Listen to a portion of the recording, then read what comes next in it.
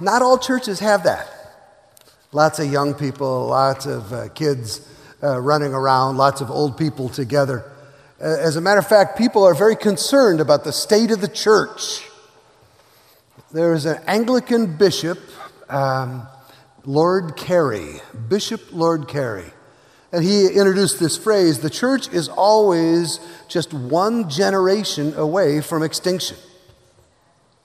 You look at all these beautiful buildings and they can be empty, and you see all these people and they can go away. And Carey was very worried about the faith of the British Empire in the year 1147. So it's not new. The church has always been just one generation away from extinction. And especially now when we have a rapidly changing society and culture, we're so worried about the millennials, are they going to come back to the faith? And so some churches decide they are going to do whatever they can to get these people back. It's a wonderful desire to have reaching out to the next generation, and so they fill the stage with smoke machines, and they have it be this is a hot spot for a Pokemon thing, and they make it so, oh, come on Sunday, you won't even know you're in church. We'll make it intelligent, and it'll be good. Trust me, it won't be anything like church. And some of those are working, and a lot of them are not. I had one of my intellectual mentors was the chaplain of Duke University. His name was William Willimon. And Bishop Willimon said, as people leave the modern American church, the temptation is to blend in, to make talking about God as natural as ordering a pizza. Well, we shouldn't try to make Christianity so accessible that people do not have to learn the language of a new kingdom. The language of faith. It's not a secret handshake, he says. It's not a secret handshake. It's not we're good, you're bad. It's a new way to live and to talk.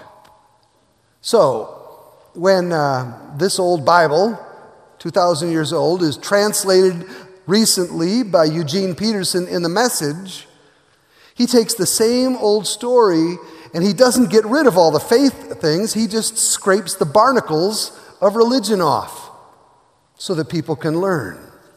Listen to what he does for people who are just coming to know about Jesus in Romans chapter 6.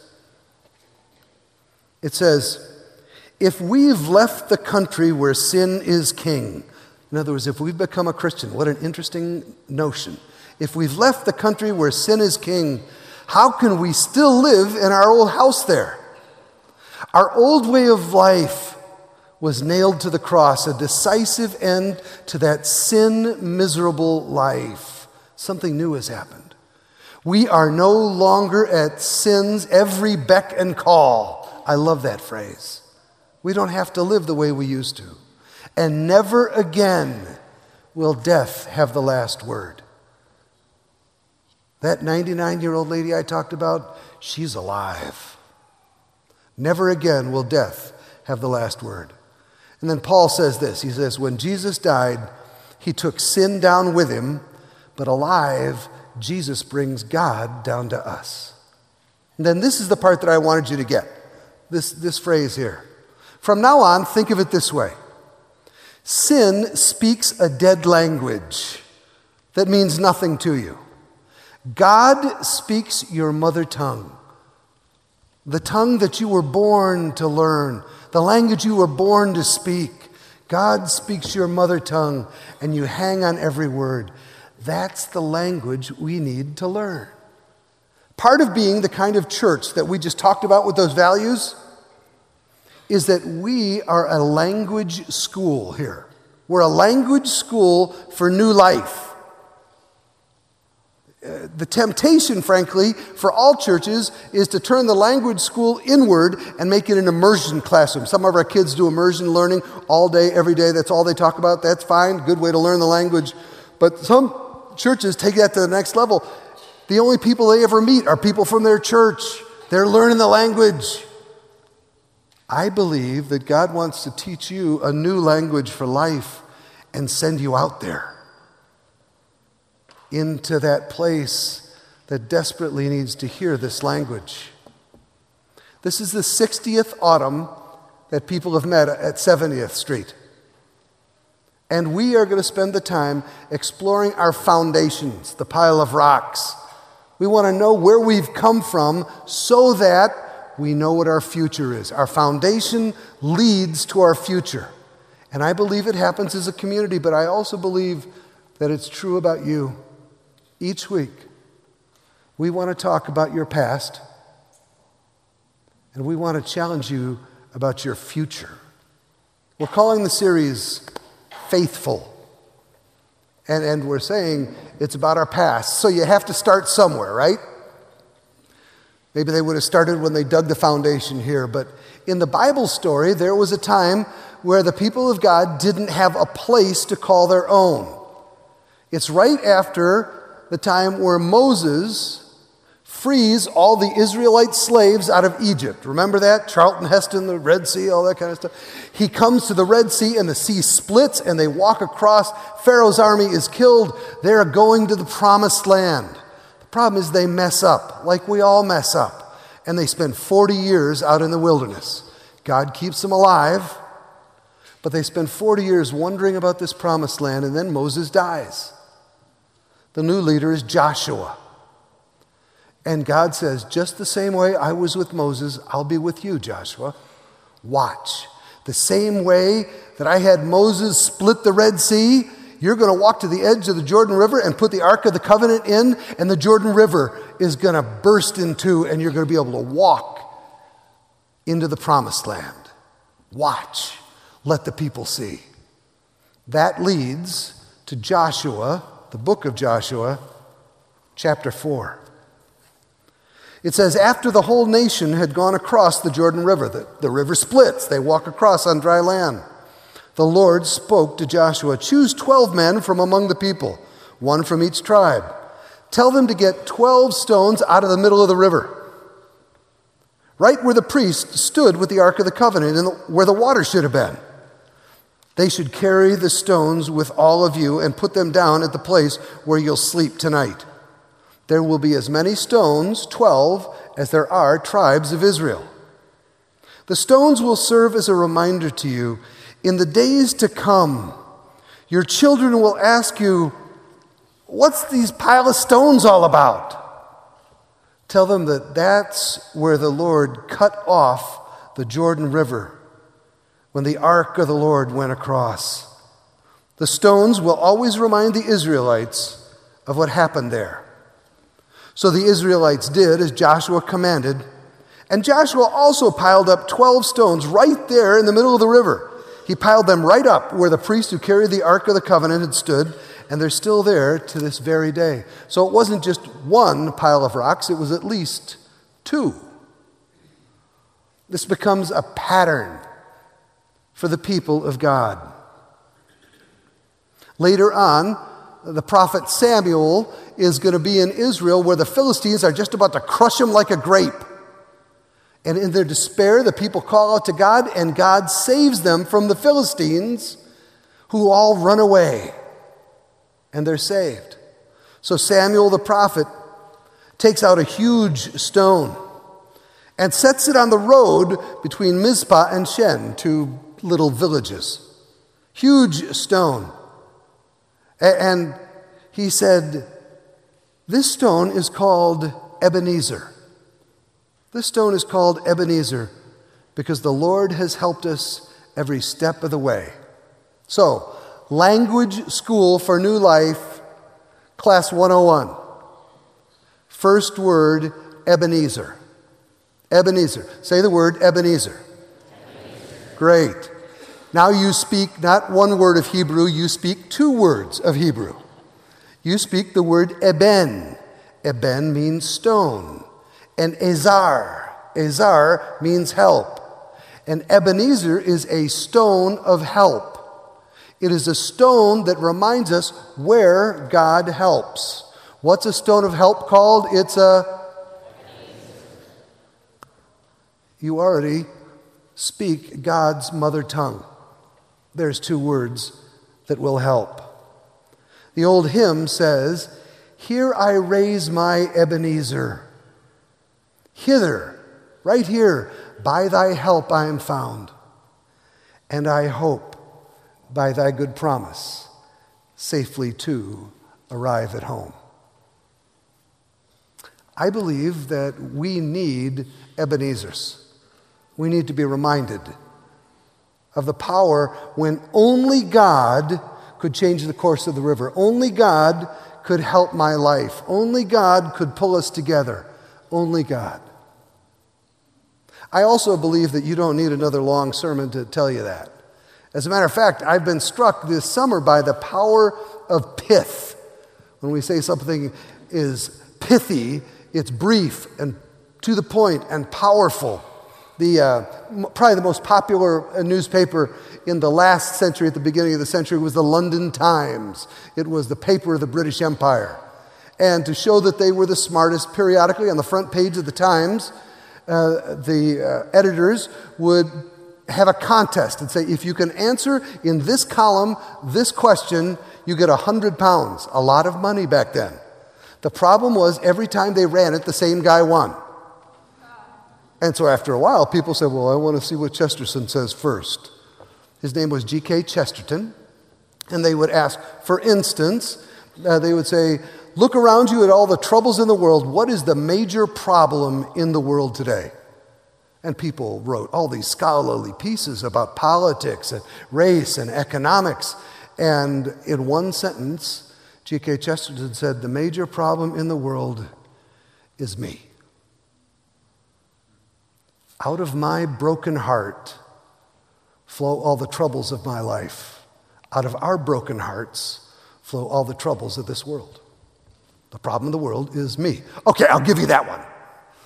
Then they come up with another one and they say, if you are stranded in the South Pacific on a desert island and you're all alone and you could bring just one book with you, what book would you bring?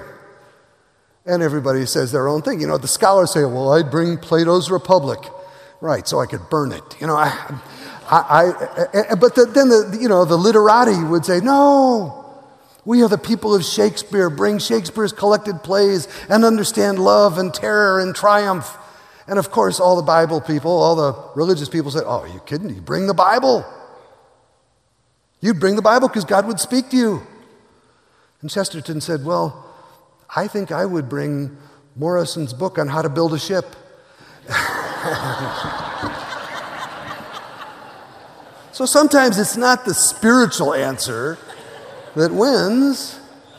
It's the short, correct answer.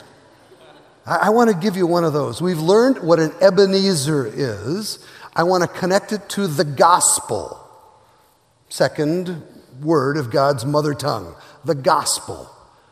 A magazine I recently read, it's for pastors.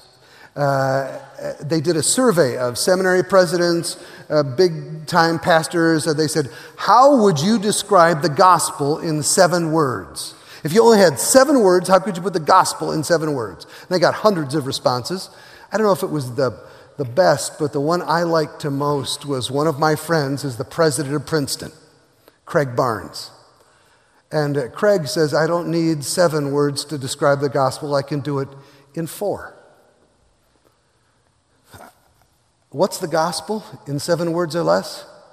It's this: we live by grace. We live by grace. Somebody wants to ask you, what is the center of the gospel? It's to live by grace. Craig goes on and says, by grace, we are created in the image of God because God loves us. When we corrupt our lives and break them apart, God's grace in Jesus forgives us and doesn't give us a second chance. It makes us whole again. By the grace of God, the Spirit binds us to our Savior so that no matter how far away we run, He's still with us. By grace, you're given the church. By grace, God moves the chaos of my life over and creates beauty. And by grace, God interrupts my plans with God's dream that I will receive grace and become gracious. You get that idea? If I receive grace, can I become gracious? What's the gospel in 7 words? We live by grace. So that's key number 1. My Ebenezer is that we are a people who are called together to live by grace. When people drive by CPC, I don't want them to see a big building. I don't want to see a little pile of rocks of people who live by grace, the gracious love of God, not the people who have the best parking lot in the Twin Cities, not the people who have the biggest budget in the Twin Cities, not the people who do the most things all around the world, not the people who look the best, sound the best, try the hardest.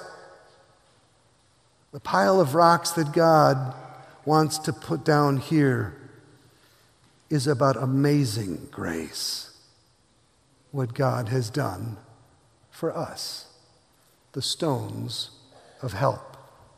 And instead of talking to you, I'd like to show you in 3 minutes what that looks like at 70th and 100.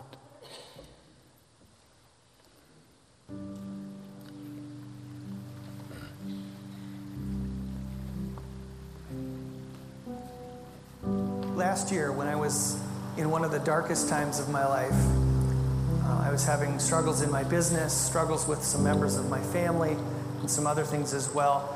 My small group really came beside me. The men in my small group prayed for me, prayed with me. They encouraged me. They really pulled me up, and they were really God's active presence in my life. The Lake Care pastors and CPC families saw us through a difficult pregnancy with 9 weeks of bed rest. They celebrated with us this summer at God's faithfulness when James was born.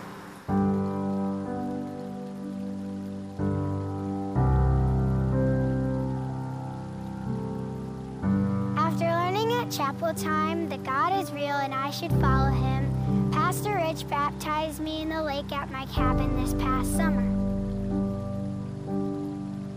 Now I feel that God walks beside me all the time.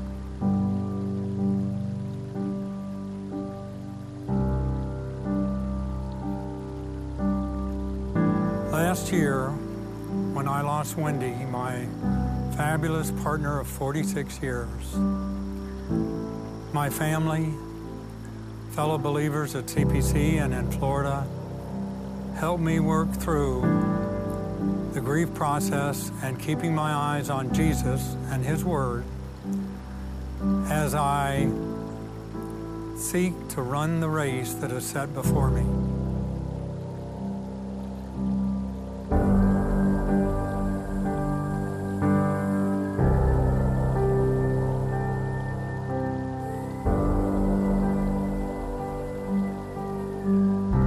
So thankful for Mosaic. It's a special needs service for families.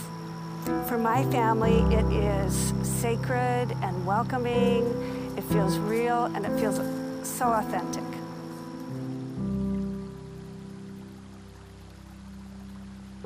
This spring Sankofa trip changed me spiritually and relationally in ways that I couldn't have imagined. And it continues to challenge me to look for ways that I can more fully live out God's vision of bringing the kingdom here on earth.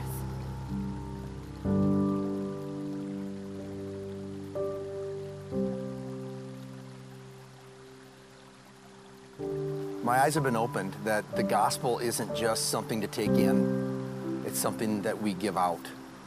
I've been inspired to meet so many other Christians who take that great love of the gospel and put it into action.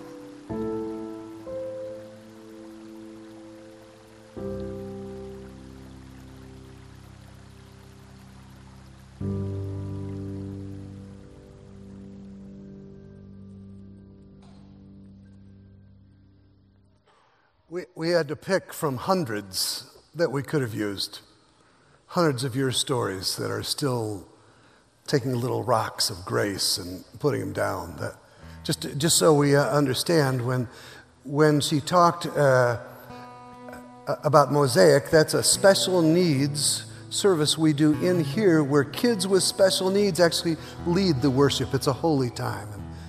And The other one talked about Sankofa. That's a trip that we take, matching up an African-American person and a white person, sending them off on a trip where they both learn together.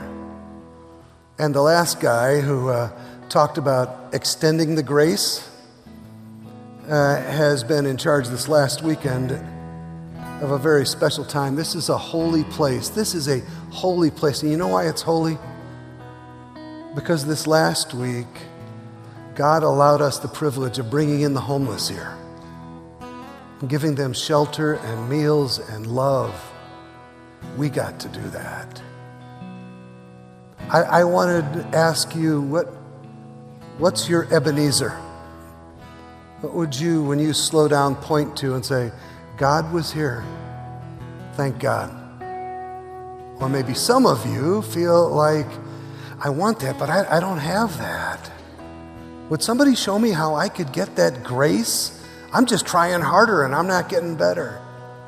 If that's the case for you, as we go out into the great room after worship, why don't you just stop over here in the prayer room? We'd love to just pray with you and talk to you about the difference that grace can make for all of us. But for now, I'd like to close by talking about what makes us one church. It's not new. It's from a 500-year-old confession that the church made back then, and it could be written yesterday. So I'd like you to stand and join with me in saying, is this the kind of church that you want to be part of? Tell me if you want to be the kind of church that describes itself this way. Let's say together, I believe that the Son of God, through his Spirit and Word, out of the entire human race, from the beginning of the world to its end, gathers, protects, and preserves for himself a community chosen for eternal life and united in true faith. And of this community I am and always will be a living member. Grace to God.